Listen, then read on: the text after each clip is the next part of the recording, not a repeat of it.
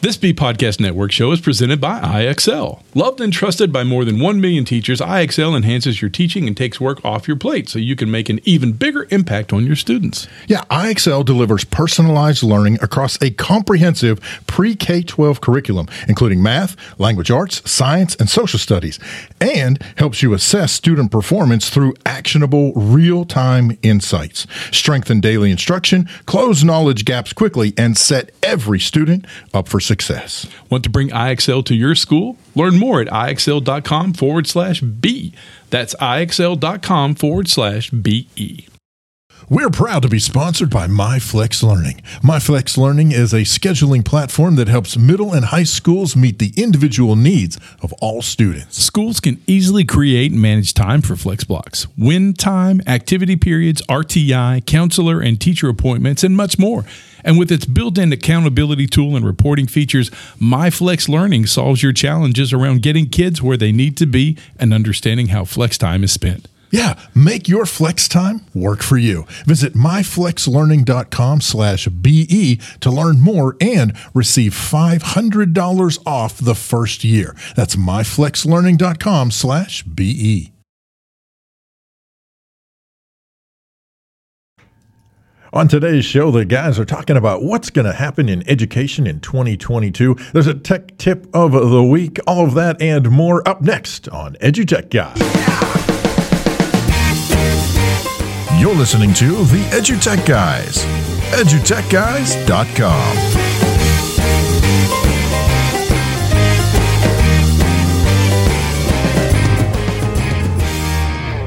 Hello and welcome to EduTech Guys. I'm David Henderson. Hey, I'm Jeff Madlock. Yeah, welcome to the show. We are back from FETC. Is that what we're calling it? No, we're back. We've been gone for a while. Sorry, we had got really busy in conferences and on the road and Florida. Yeah, it's hard to recoup from Florida. It is, and it was cold, man. I mean, you know. I know, right? Okay, a slightly sarcastic. I will tell you, it was cold to those folks. Well, yeah, they had on like hoodies and fur and jackets and the boots with the fur and the apple bottom jeans, but they had all that stuff on because what was it, like 60 degrees? 60 degrees, and Jeff and I are like, "Where's the short sleeve?" I should have brought my shorts. And, yeah, exactly. Why aren't y'all swimming? Well, and then even we got put in our place because we had talked to some folks from Wisconsin, and it was like negative 30 or something. We couldn't send the kids outside because it was negative 30. I'm like, yeah, we got up early. We hooked up the dog and sled to the airport to get here. So it was what it was. I'll just go home now.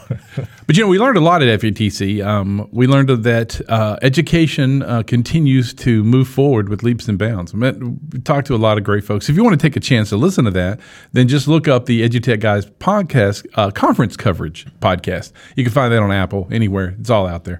Yeah. So just look that one up and you can hear. We did right at 70 interviews. So with some wonderful educators, some great people, talked about some really cool stuff. Yeah, kind of the big ones.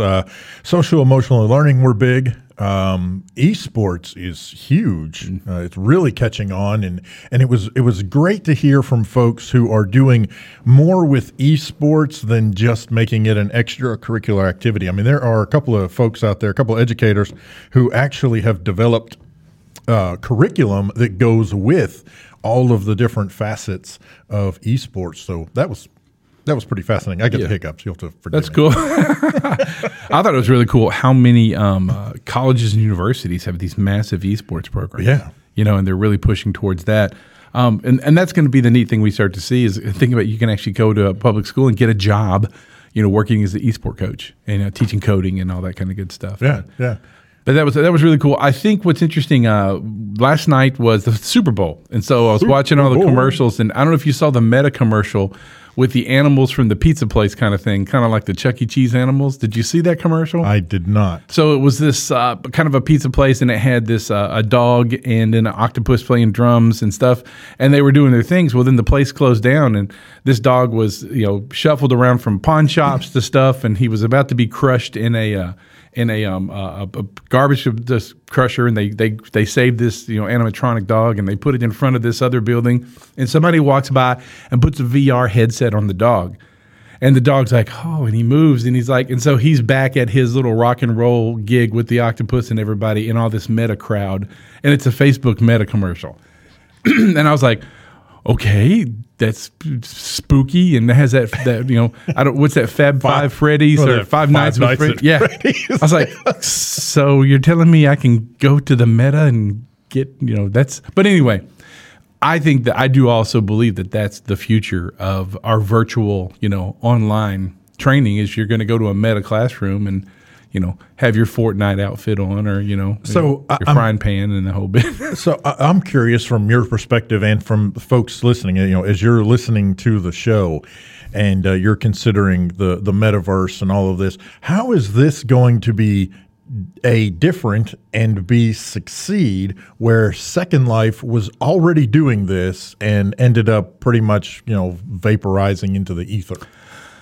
I'm going to chalk it up to Beta Max versus VHS, and I'm going to chalk it up to the Edsel. I'm going to chalk it up to we're ahead of their time, and the cost, what's the word I'm looking for? The cost of enacting it was too much for time or people.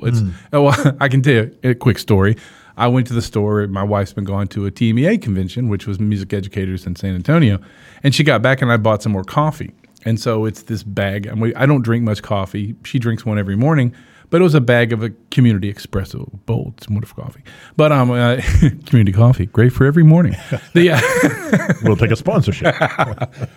But she said, hey, I took this and I poured it into this other container, and it's got a little spoon so you can get it out, and then that way blah blah blah. And I was like, okay, well normally I just open the package, pour it into the little current filter, and drop it in the thing, and you make my coffee. So you've added like 3 steps to my morning. Having said that, yes, that was a much better container. It will stay fresher longer, and yada yada yada. But you just made my whole process of doing that 3 steps more. I think now going back, Second Life at the time was like, but I got to do all this stuff and I have to own this and I have to do this and do this. Back then a virtual headset, if I didn't exist, Second Life was this way, but now I'm going to be in 3D virtual. I mean, now I can go to Walmart and for $19.95 I can own a virtual headset and controllers. Yeah, even cheaper. And and now it's all online, and I don't have to buy this or I don't have to do this. There's the other thing about Meta. I mean, it's free, right? So that's the other thing. People like free.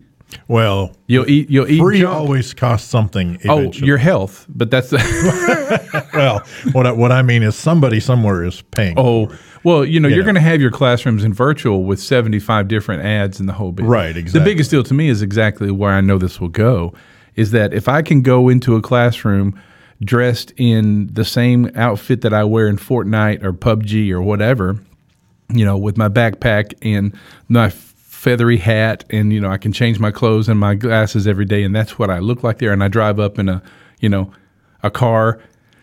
I believe that's where education's about to go to. And I know people are like, no. And I was like, well, why not?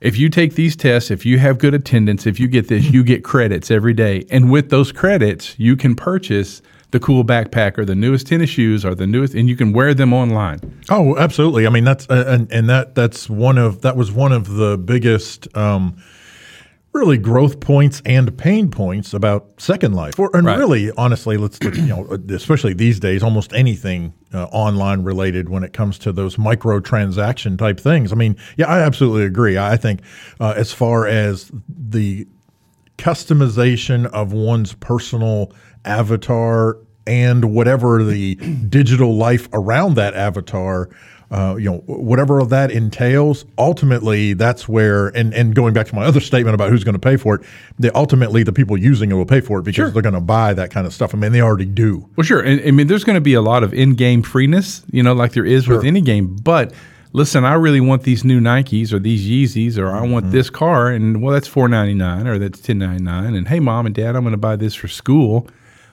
But it's interesting how that's going to kick off, because it actually addresses a point that we've always had a problem in education. Why am I doing this? Oh, well, you're going to be a doctor, and then so I'll be a doctor. That's great. I'm going to save lives. Well, yeah, but then you can own a $2.7 million house, and you could own this car, and you can do this thing. I mean, every one of our kids in the last few generations, they are going to school, they are furthering their education to obtain stuff. And now we're meeting it at the front end. We're giving them the why, and we're just helping the whole consumerism of the entire economy of the United States and the world by bringing it straight into education at this point. It's like, I'm doing this job and I'm getting these credits so I can have, a DeLorean and this and this and this and this in the game. And then eventually that's what I'm going to buy myself for real. But interestingly enough, with NFTs, and I mean, come on, every other commercial during the Super Bowl was somebody selling another cryptocurrency or something along that line. So it's like, I'm going to go to school, and then I'm just going to stay right here in this massaging chair, and eat pizza and have Uber Eats deliver my food and not food. I saw that commercial too.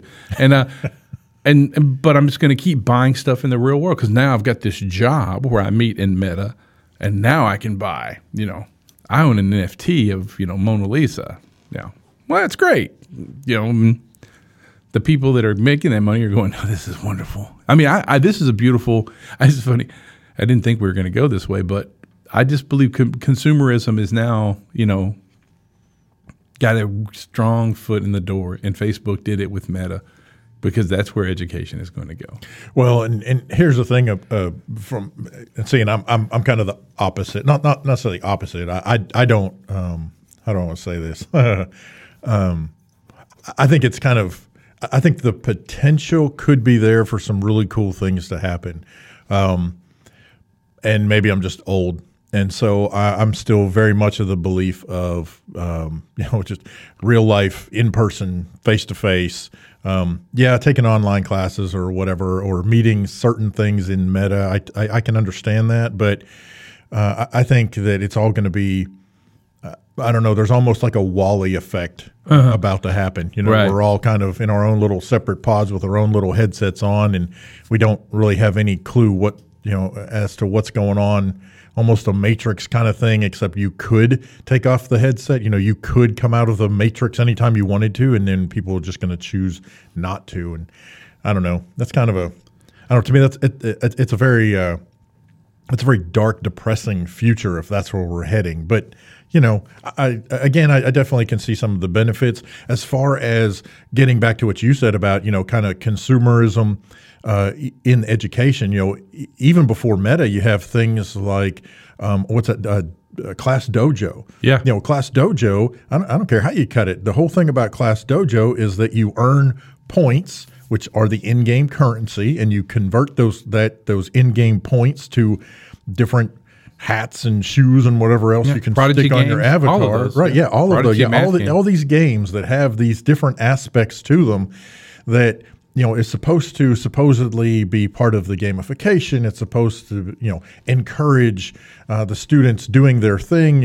Whatever you want to call it. Ultimately, as you said, it boils down to some form of consumerism in education, and that ultimately goes to where we're seeing a lot of legislation that is, frankly, right up that same alley. I mean, let's talk about what's happening in, Indiana and some of the other states around. And who knows, by the time by the time you're hearing this, which could be just a couple of days from now, or, you might be listening to this down the road, and who knows what will have happened. But you have things where you have these different state and federal departments of education who are pushing an agenda to essentially minimize public education as much as possible by either putting restrictions on teachers, putting goofy requirements on teachers. Like there was that whole conversation about the lesson plans. They're required to turn in a year's worth of lesson plans. That is absolutely insane. What that tells me is, A, you know nothing about education, and B, you don't actually want me to teach your child as your child. You want me to teach your child as a cookie cutter cutout of every other child. Right. Because if I have to turn in a year's worth of lesson plans, then guess what? I'm teaching 2 and 2 plus 4, 2 plus 2 equals 4 on Tuesday, whether your kid understands that or not. And I don't care if he's 504. I don't care if he's got an IEP. I don't care if he's got 52,000 other letters or numbers after it. Doesn't matter. This is what you guys, supposedly this is what you want. Now, the kicker is we can't get teachers to come to parent-teacher meetings. I guarantee there's not a parent behind any of this.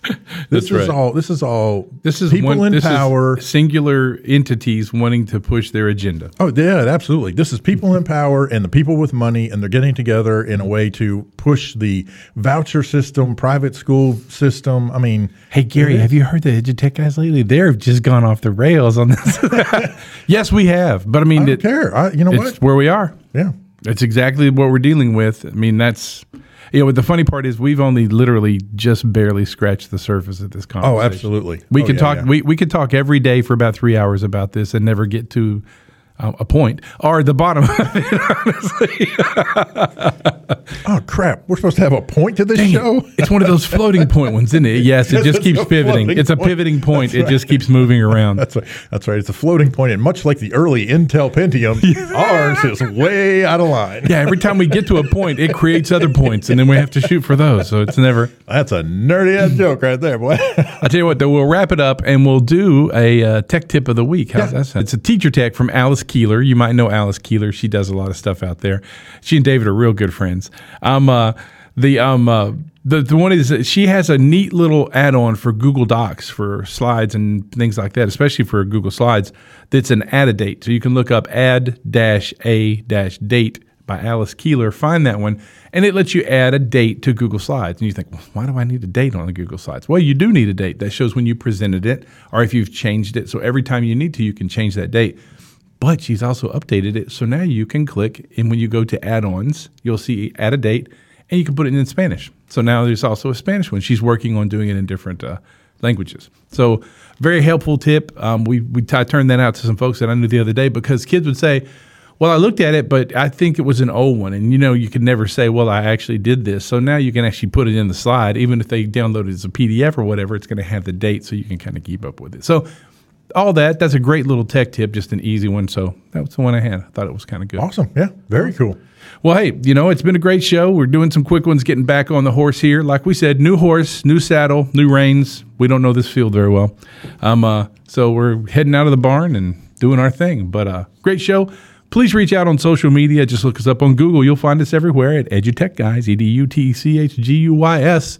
Just put in Google. You'll find us. Also, visit us on the web at edutechguys.com. Hey, I'm Jeff Madlock. I'm David Henderson. We'll catch you next time. You've been listening to the EduTech Guys, edutechguys.com.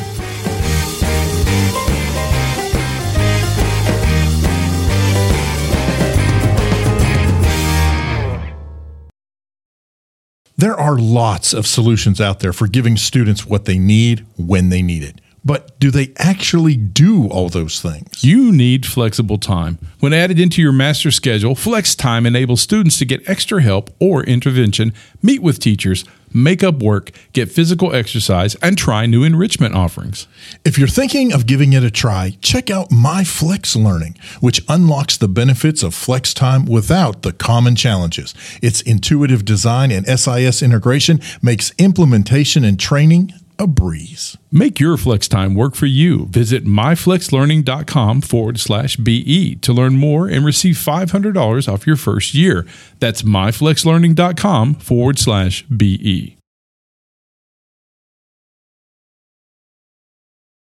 Do you want to save time on prep work? Increase achievement for all student populations? Reliably meet Tier 1 standards? You can do it all, but don't waste another minute. Head straight to IXL.com/BE to learn how IXL's research-proven teaching and learning platform can help you achieve all these goals. That's IXL.com/BE.